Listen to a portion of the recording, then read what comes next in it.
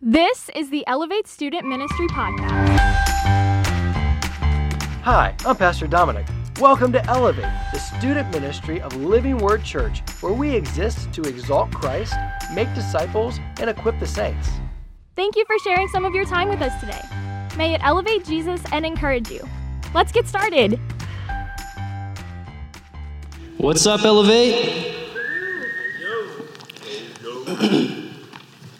So I am back up here, and that means that we are in Hebrews. Oh, that's close, but no cigar. Hebrews 11 specifically.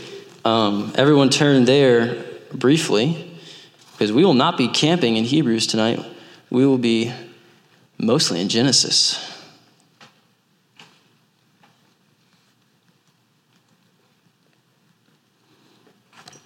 Hebrews 11, verse 20. It's not a very long verse. I'll read it.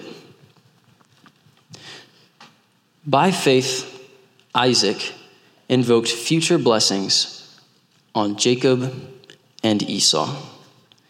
It's not super riveting. It's not super long. That's our text. So now, if you would, turn your Bibles all the way back to Genesis, if you have your copy on you, or your electronic copy, that works too.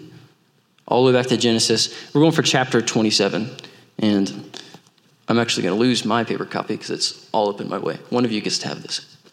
Happy birthday. All right. I hope most of you are there. Not reading just yet.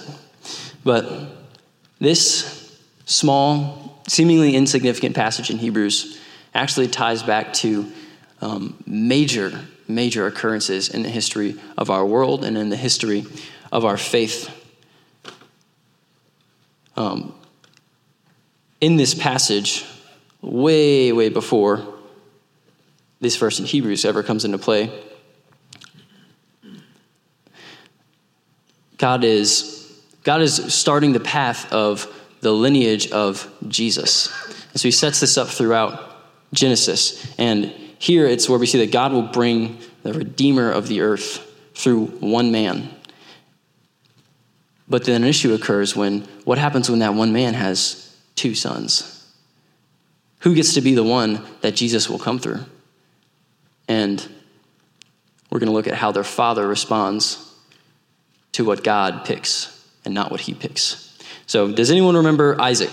Isaac from a few weeks ago when I preached. So Abraham, like his father, tied him up and put him on an altar. He was going to kill him because he was told by God to do so. But then he was spared. We're going to fast forward to the end of this man's life. Isaac is married. Isaac has two sons.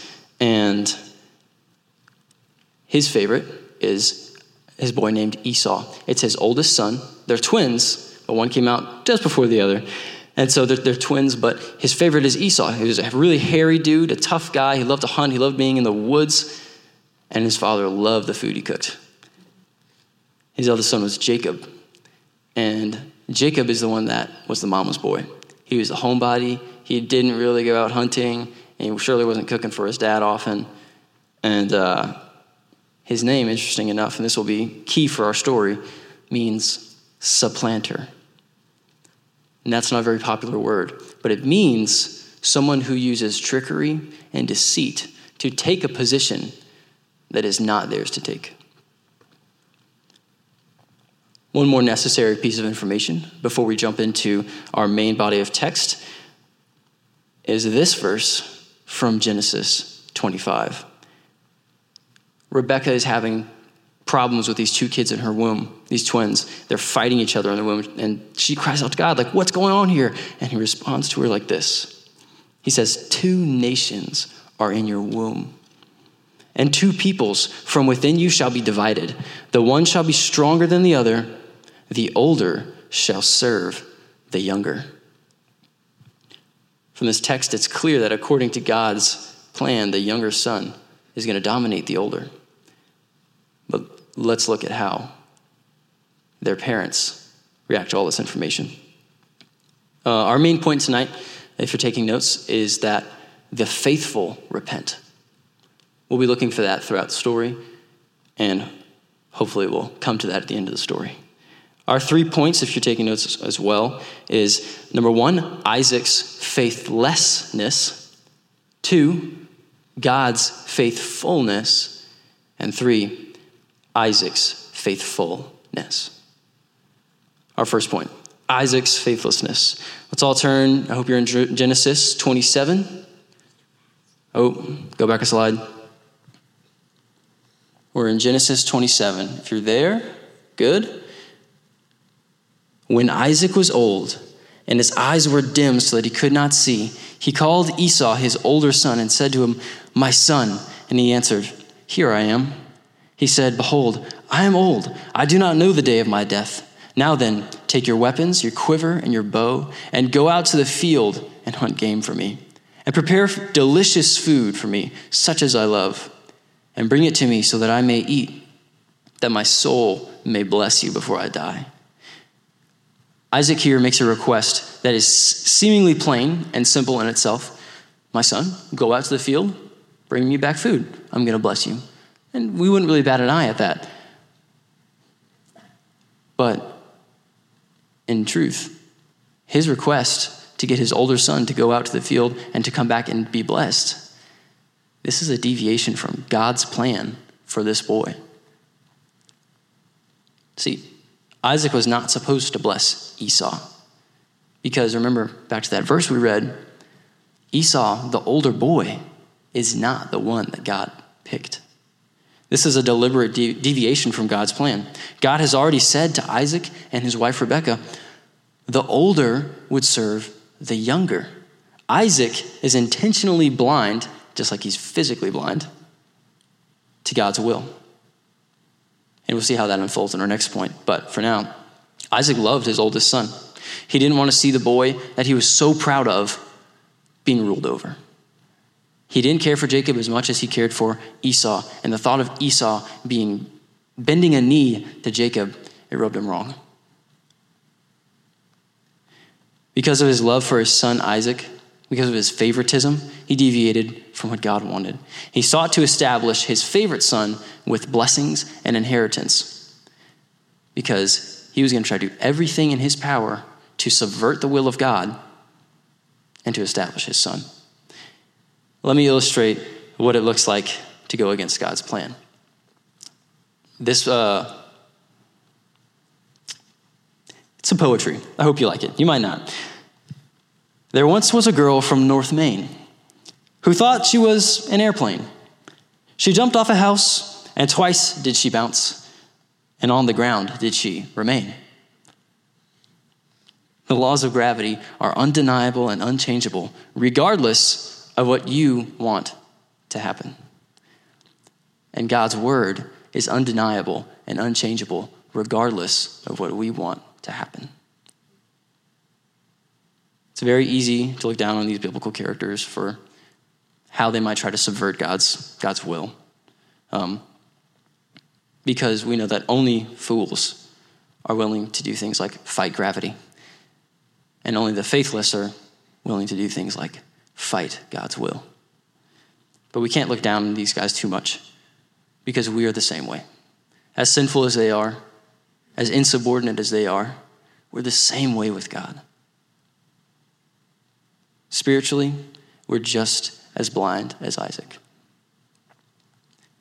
Romans 12, verse 2 says, "Do not be conformed to this world, but be transformed by the renewal of your mind, that by testing you may discern what is the will of God, what is good and acceptable and perfect."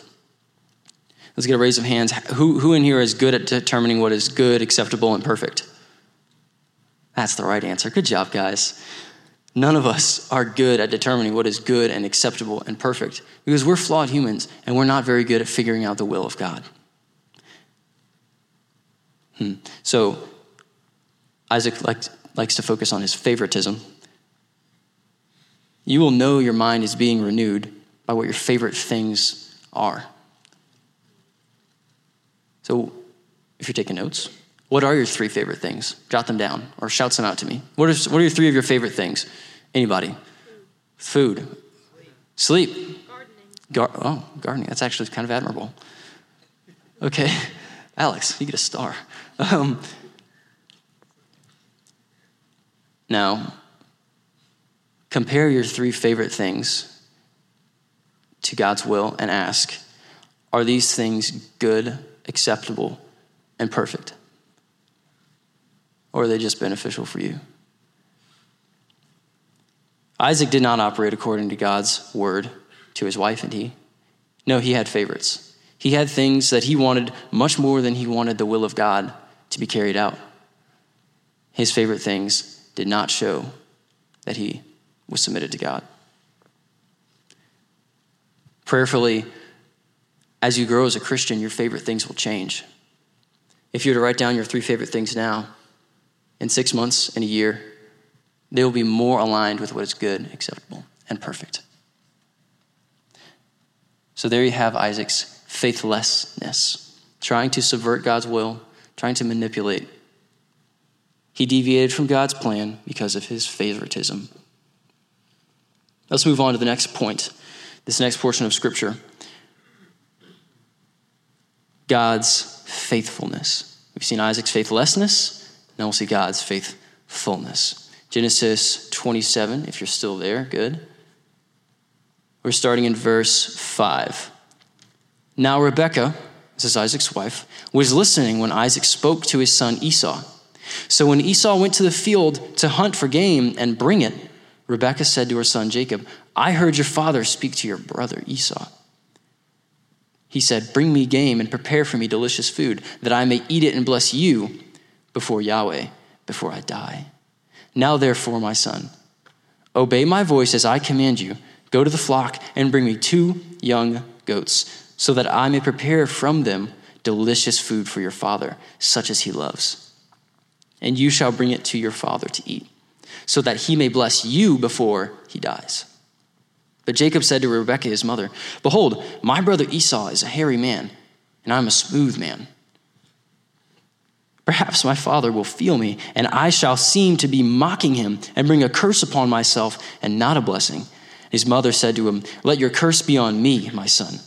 Only obey my voice and go, bring them to me. We have here a deception being hatched. This is a wife who is completely against her husband and a son who is willing to deceive his father. Let's see what happens. Anybody know the story? We've got a few people at least who have heard it.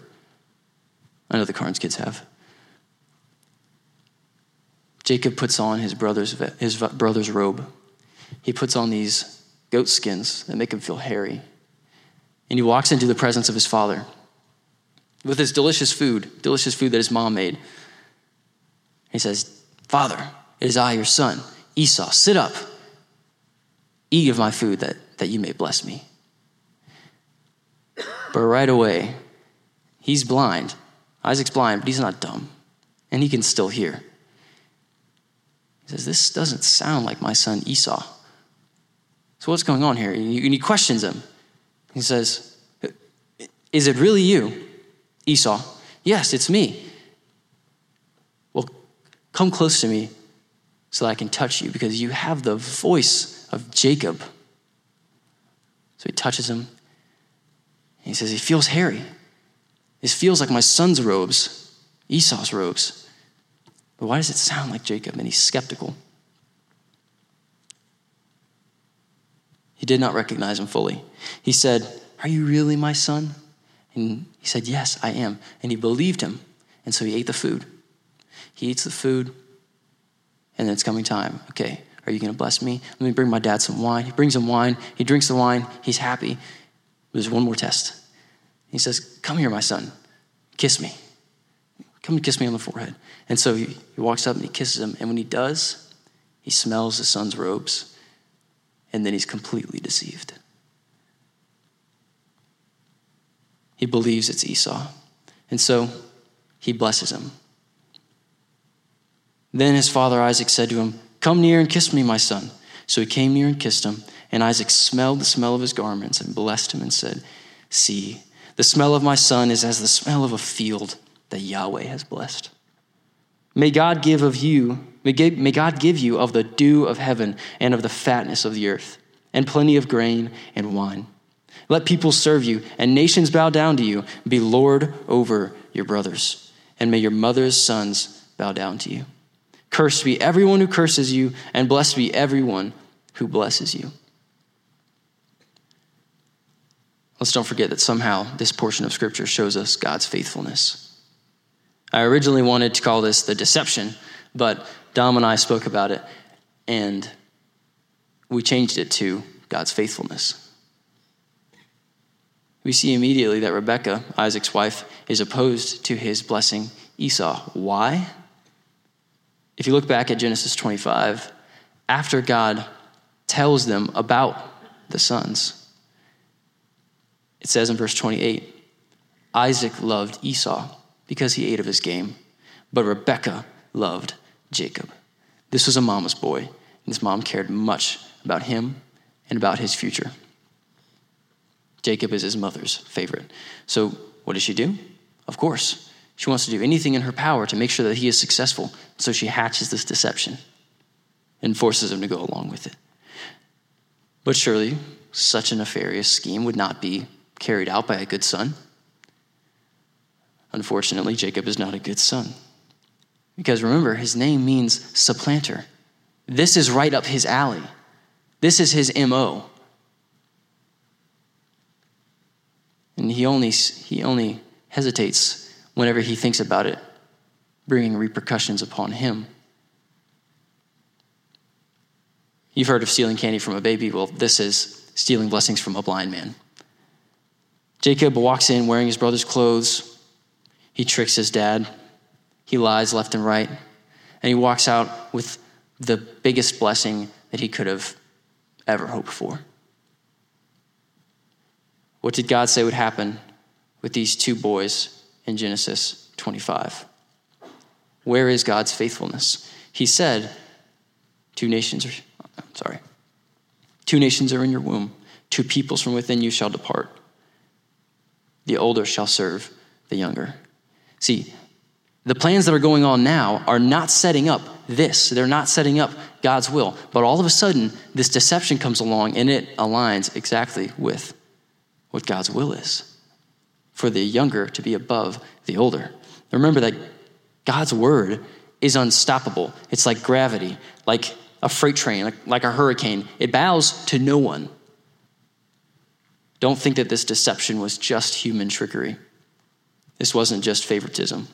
Don't take these events at face value.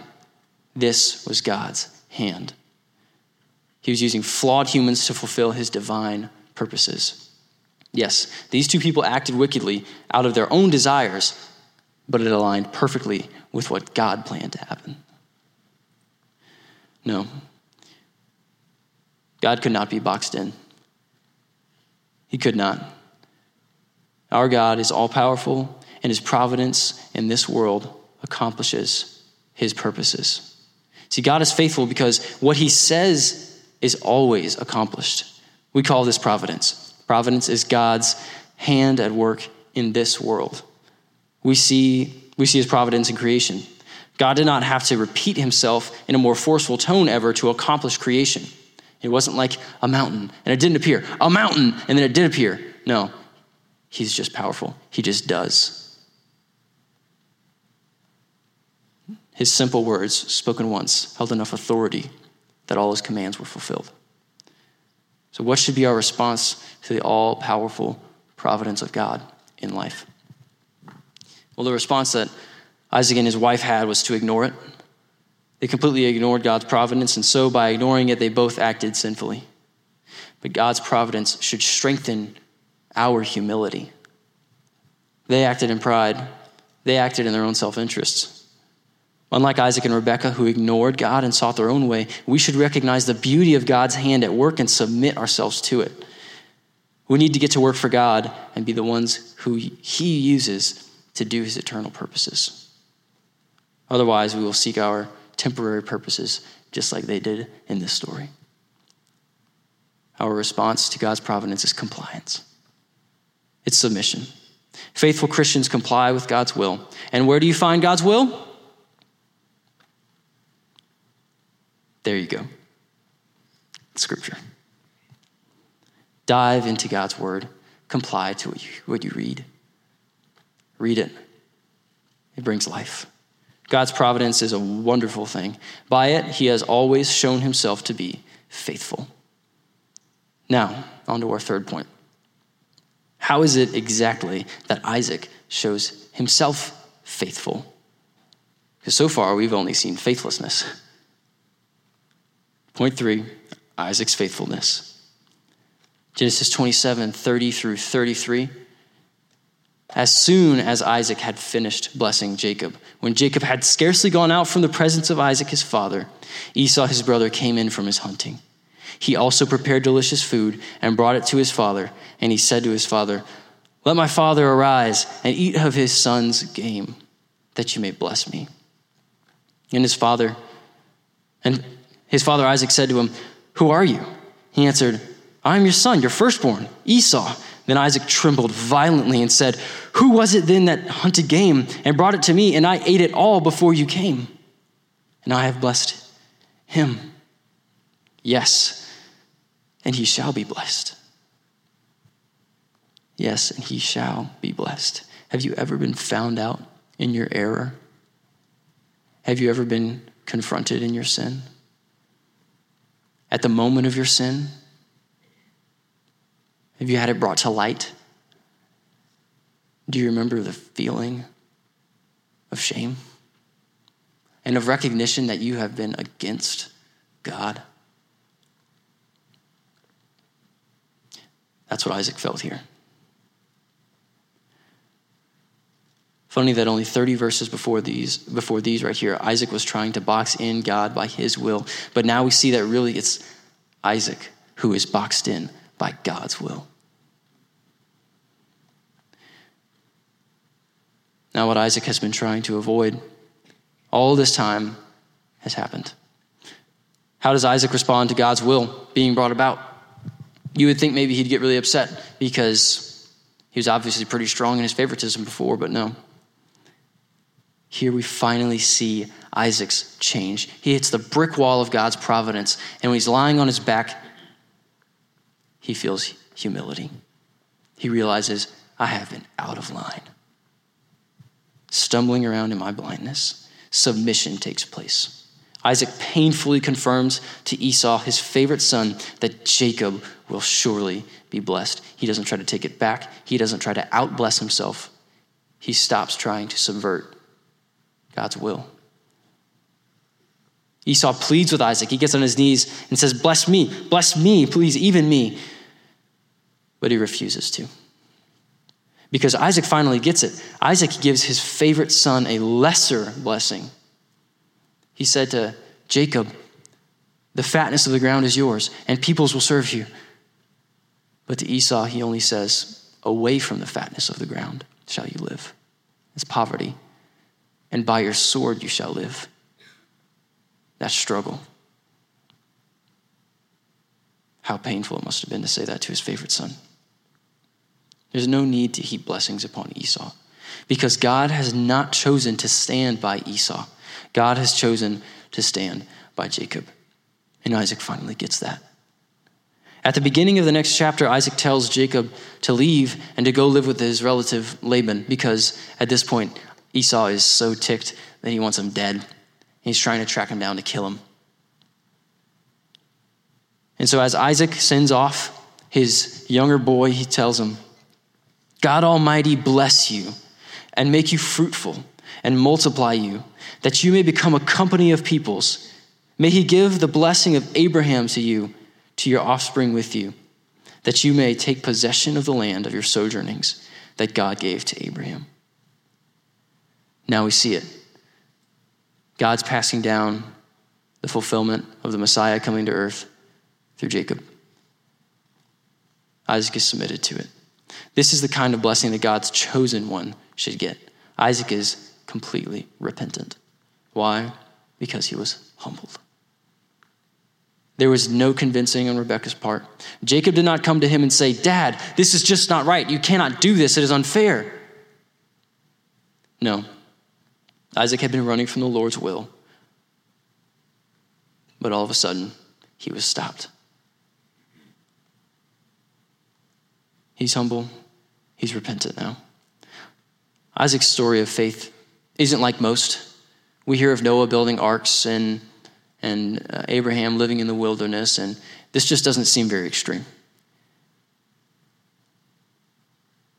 But it's faith nonetheless. And it's faith that looks a lot like the kind of faith that we have. Is that you? Is God trying to humble you tonight? Have you been trying to subvert God's will? Hearing the truth from God, but trying to sidestep it? You might be blind like Isaac was. Have you had run-ins with God's plan for your life and felt conviction, but always rejected it? Repent today. Don't wait any longer. I keep hearing this one country song, and I really don't like it that much, but late at night, whenever you're typing a sermon, apparently it'll keep coming back to your mind. I believe it's called Till You Can't, but it goes like this. If you got a chance, take it. Take it while you got a chance. If you got a dream, chase it, because a dream won't chase you back. If you're going to love somebody, hold them as long and as strong and as close as you can, till you can't. Okay. This song is all about doing what you can't do later. But the poor guy who wrote it didn't have salvation in his mind whatsoever. But that is the chief thing in this world that you will not be able to do later. Calling your mom, marrying the girl, fishing with the family is nothing compared to spending an eternity with our Lord in heaven or with his wrath in hell. You need to know that this life doesn't matter except for that while you're in it, you are either faithful or you're not faithful. You're either subverting God's plan and trying to sidestep it, or you're falling in line with it. You have a choice. You have a chance. Take it. Take it while you have the chance. Stop worrying about your favorite things and pursuing them on earth, because they most likely don't even line up with what's godly, with what's perfect, with what's acceptable, with what's good. It's time that we all realize that God can't be boxed in by what we want. He is the unstoppable force with the unstoppable plan, and we've got to submit to him. And that submission shows your faithfulness. Let's pray. Lord, thank you that even in some of the strangest and most obscure stories, you reveal yourself. You reveal yourself to be active. God, to be providing for us. God, to be providing for your will constantly. God, thank you for showing us faith through someone who is faithless at first, the same way that we are. Strengthen our faith. Help us to rely on you and to recognize that we cannot get out of the way of your will. We love you, Lord. We praise you for your will. Thank you for what your Son has done for us. Amen. Thanks for listening, and a special thanks to all of you who have subscribed, shared episodes, and left reviews. If you would like to learn more about Elevate, you can visit us at iloveelevate.com and follow us on Facebook and Instagram. Thank you for everything you do that brings faith, hope, and love to the world around you. Now go, follow Jesus.